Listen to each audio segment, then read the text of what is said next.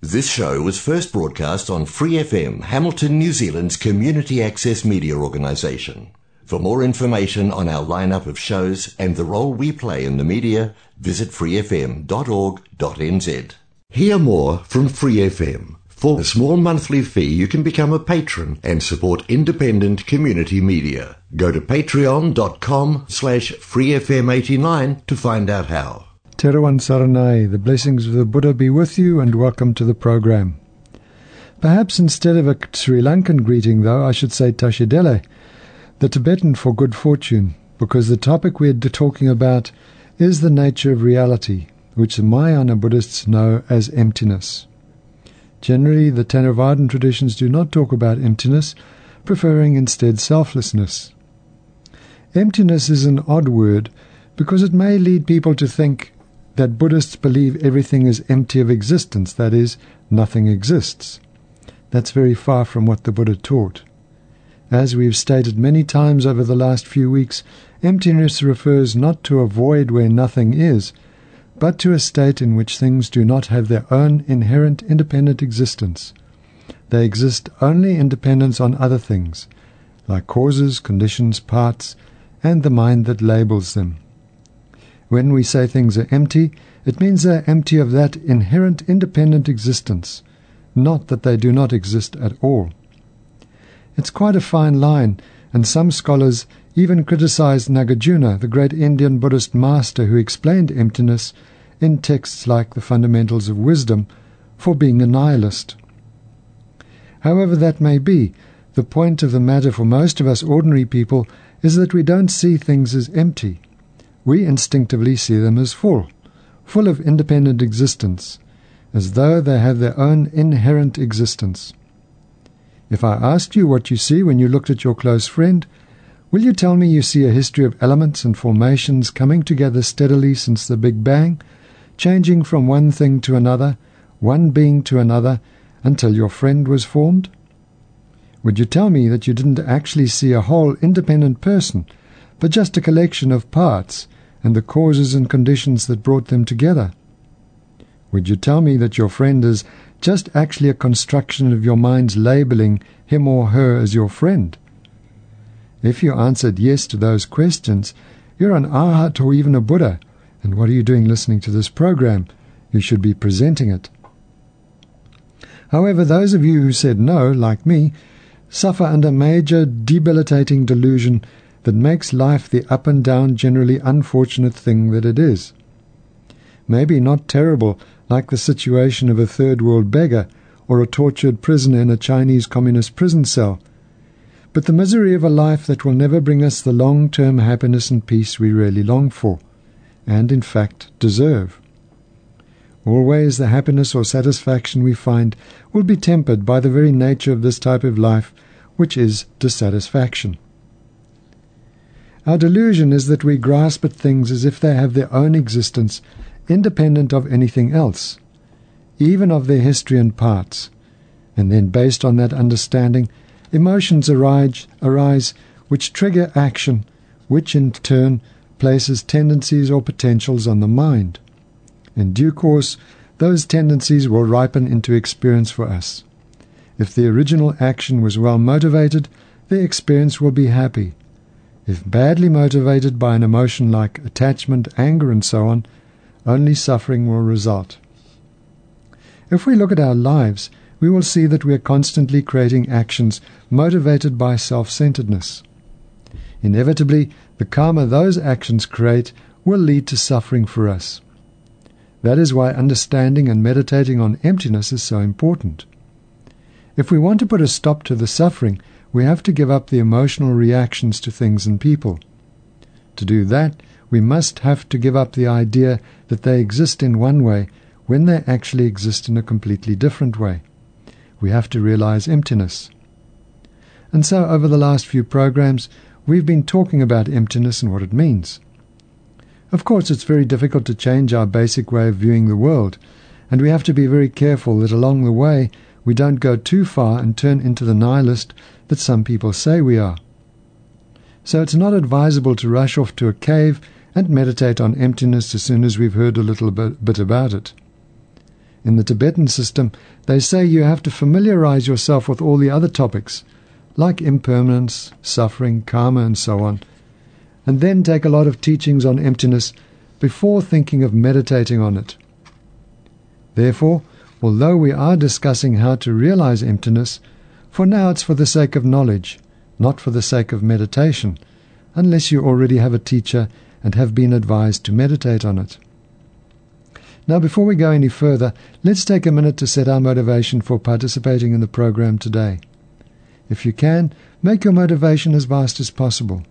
That is, to attain enlightenment, not only for your own sake, but so you can help all beings who suffer and lead them to the final peace of nirvana.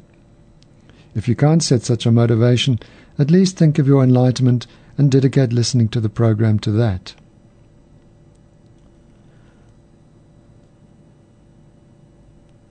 Thank you. Now, last week we looked at 7 metaphors for emptiness, and today we're going to look at how to meditate on it. As I said in a previous program, it's considered easier to realize emptiness meditating on the self before phenomena, so that is what we will start with. It's a 4-fold meditation which should lead to a clear understanding of the lack of any inherently existing independent self. Emptiness is what is called a non-affirming negative. That means when it negates something, it doesn't imply anything else exists in its place. For instance, if I know that a farmer always keeps either horses or cows in a paddock, and his wife says to me that today there are no cows in the paddock, I can safely assume the animals in the paddock are all horses. The negation of the existence of cows affirms the existence of horses there. But when we negate inherent existence in an object or person, we do not affirm anything in its place. We are not, for instance, saying because things are empty, they therefore do not exist. We merely realize that inherent existence does not apply, and that leaves us with the emptiness of the person as our object of meditation. As I said, this is a 4-part meditation. First, we clearly bring to mind the object that we are negating, an inherently existing person. Then, in the next 3 steps, we look at all the possible ways such a thing could exist, and for each, prove that it is impossible for any self to exist in that way. In the end, we are left with the only possibility: a person is empty of such an existence. Once this is clear to the mind, we concentrate on it so that it makes a very deep impression. The 4 parts to this meditation are therefore identifying the object of negation, ascertaining the pervasion, ascertaining the absence of oneness, and ascertaining the absence of difference. First, we have to identify what we are denying the existence of. Without knowing what we're trying to negate, we would find it very difficult to negate it. Geshe Loden, in his text The Path to Enlightenment in Tibetan Buddhism, likens it to trying to find a thief in the streets of Baghdad without a description of the thief.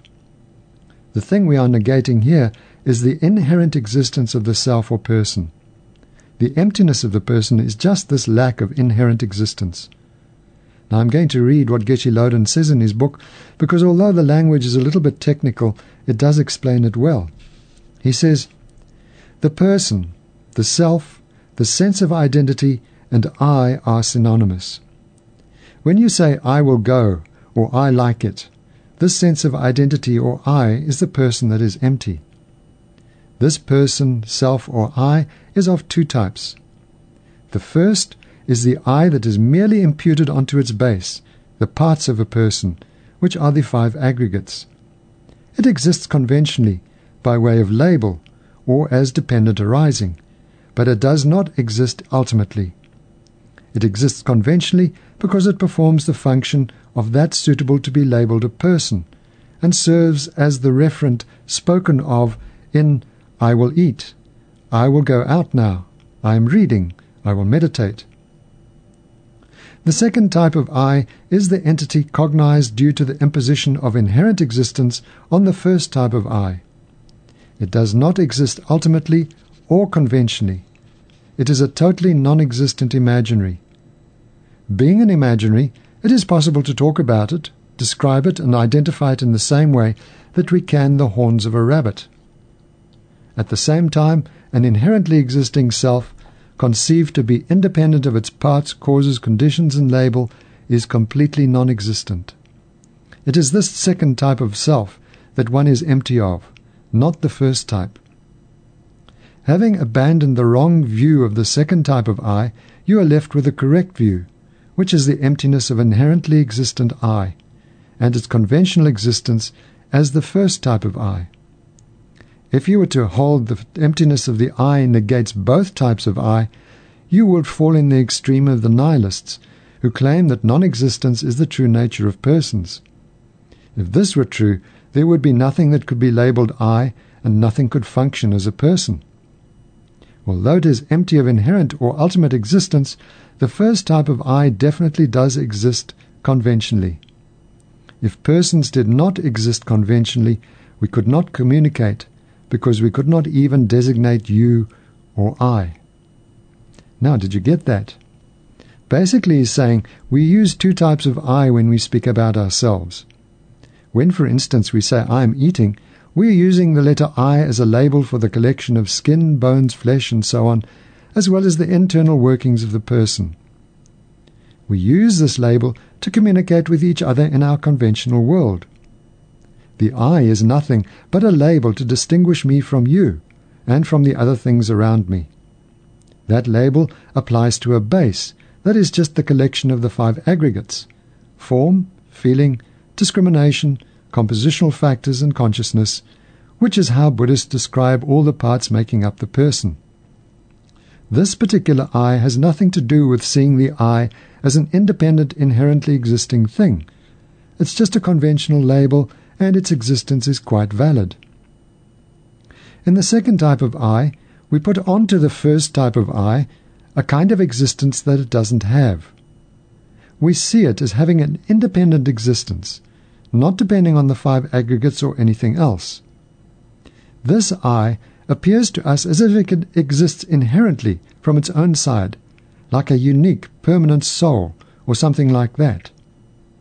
That I, Geshe Loden says, does not exist at all, neither conventionally nor ultimately. It is, in fact, completely unfindable. However, we can cognize it and talk about it in the same way as we talk about the horns of a rabbit. The horns of a rabbit are totally imaginary. They don't exist in any way at all apart from our imagination. Similarly, the I that is conceived of as inherently and independently existent is totally imaginary. Nowhere will we find it apart from in our imagination. Now Geshe Loden goes on to say, where we take the wrong turn and miss reality is mistaking the second type of I for the real mode of existence of the person. It is this basic mistake that binds us to cyclic existence. Seeing the emptiness of such a substantially and independently existing I, and seeing the conventional mode of existence of the I, is what frees you from cyclic existence forever. Now this means that we instinctively grasp at the I, or me, in the second way. We think we're some kind of real independent being. Of course, if you think about it, you may be able to see intellectually that this is not true. For instance, if I asked you to describe yourself, if I asked you, who really are you, you would probably find it very difficult to answer. If a real independent you existed, you should be able to see it quite clearly and be able to tell me about it in some detail. But you can't. This just shows that what we think we are is in error. We think we are inherently real, but are at a loss of words to say what that actually means when it comes down to it. But realizing intellectually that no inherently existing I can be found is not enough to free us from cyclic existence and suffering. We have to see it experientially, because we are so attuned through our endless parade of lives to grasp at the second type of I that it is very deeply ingrained in us now. Intellectual knowledge will not be enough to vanquish that deeply held view. This also makes identifying the self-grasping very difficult, particularly when we are looking at it, for then it doesn't appear very clearly to us. Say you are eating ice cream, and your mother phones and asks, "What are you doing?" At the moment you say, "I'm eating ice cream," you don't actually feel the presence of the independent I as you would if your mother scolded you severely for stealing the ice cream out of her freezer when you knew that you hadn't. As soon as she does that, the I arises much more strongly, doesn't it? So this gives us a clue how to go about identifying the self-grasping I. That is what we call the object of negation. The object of negation is the thing that we're going to prove doesn't exist at all. We are negating its existence. The second type of I appears most closely when we meet up with out-of-the-ordinary circumstances, like someone accusing us of something we didn't do, or when we're feeling deeply depressed, or even when we are highly praised. At times like that, if we look closely at the I that is arising, it appears to be completely independent of anything. It appears to stand on its own, not depending on the body or mind, the 5 aggregates Buddhists talk about. If at that time we could slow down and investigate where and how this I exists, we would not be able to find it anywhere. Even though it seems very clear and ingrained, it cannot be discovered.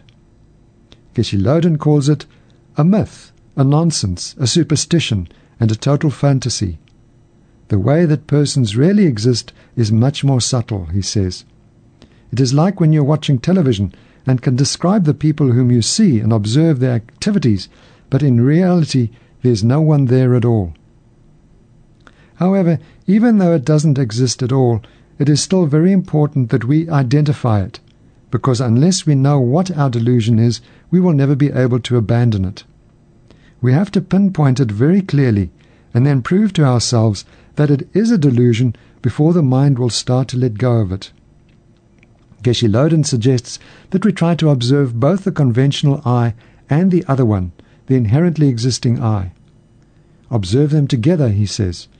As when walking in the forest with a friend, you are mindful of both your friend and where you're walking. At times, when you're analyzing the mode of existence of the I, you may feel unsure of just exactly where the I is. Sometimes we might think I am my body. Sometimes we think it's the mind. Even at other times, we might get the idea that it's somewhere between body and mind. As I said before, if we're not very aware of what is really going on, and not in some stressful situation, it is difficult to know exactly what the I is. We're not grasping very strongly at the I at those times. Only in those other unusual situations do we get a strong sense of it. Let's now do a little meditating on the I to see if we can get some experience of what we've been talking about. First, sit comfortably and concentrate on your breath, letting whatever arises in your mind and outside just pass on by without getting involved in it. If you do wander off, just gently bring your mind back onto your breath and concentrate again without any comment or judgment.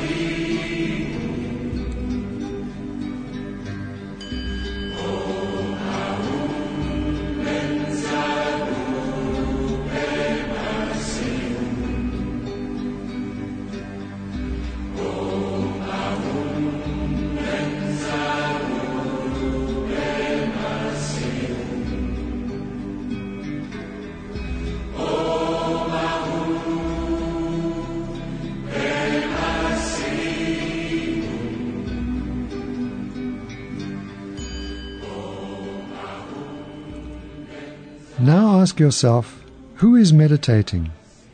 If the answer comes, I am, ask, who are you? It's not necessary to get into a long, complicated discussion with yourself. Just see and notice what answer appears to you, but keep the question going. So, for instance, if the answer came to me, Tenzin is meditating, I would ask, who is Tenzin? And so on. Notice what the mind does in answer to the question.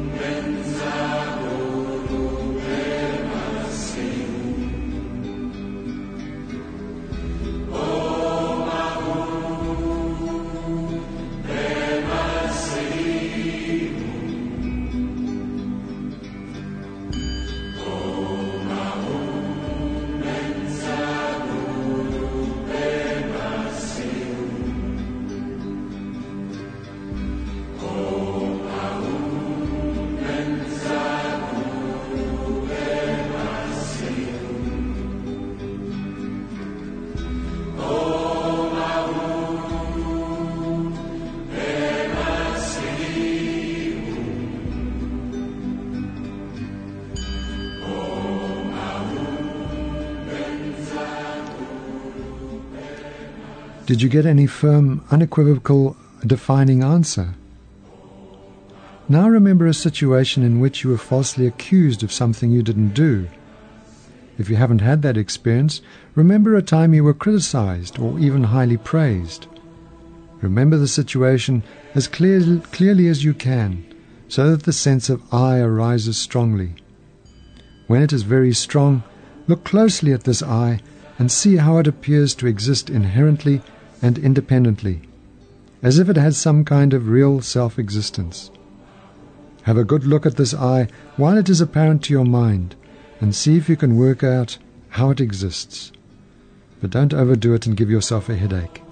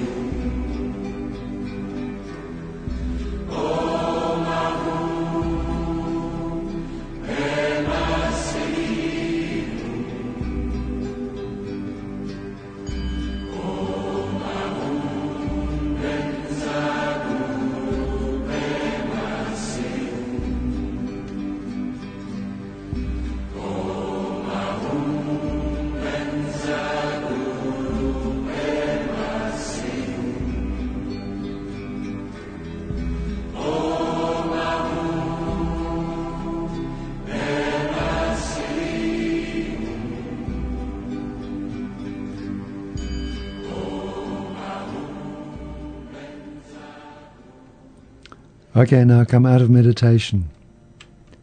How did the I from the first meditation and the I from the second meditation appear different to you, if they were different? Did you notice how very powerfully the I in the second appeared to exist entirely from its own side, not dependent on anything else? This is the object of negation. It is this I that actually has no existence at all. Now time is nearly up, but I must stress again that when we talk about a non-self, we're not saying the self does not exist at all. As Geshe Loden says, there are some who conclude that an ordinary person has an I while a Buddha does not. This is incorrect, because the Buddha certainly has an I or self. The Buddha still thinks, I am Shakyamuni, now I will teach the Dharma, and so on. His attainment of Buddhahood is not gained by overcoming the I, but by overcoming the ego-grasping. The obstacle is the ego-grasping or self-grasping in relation to the I or person.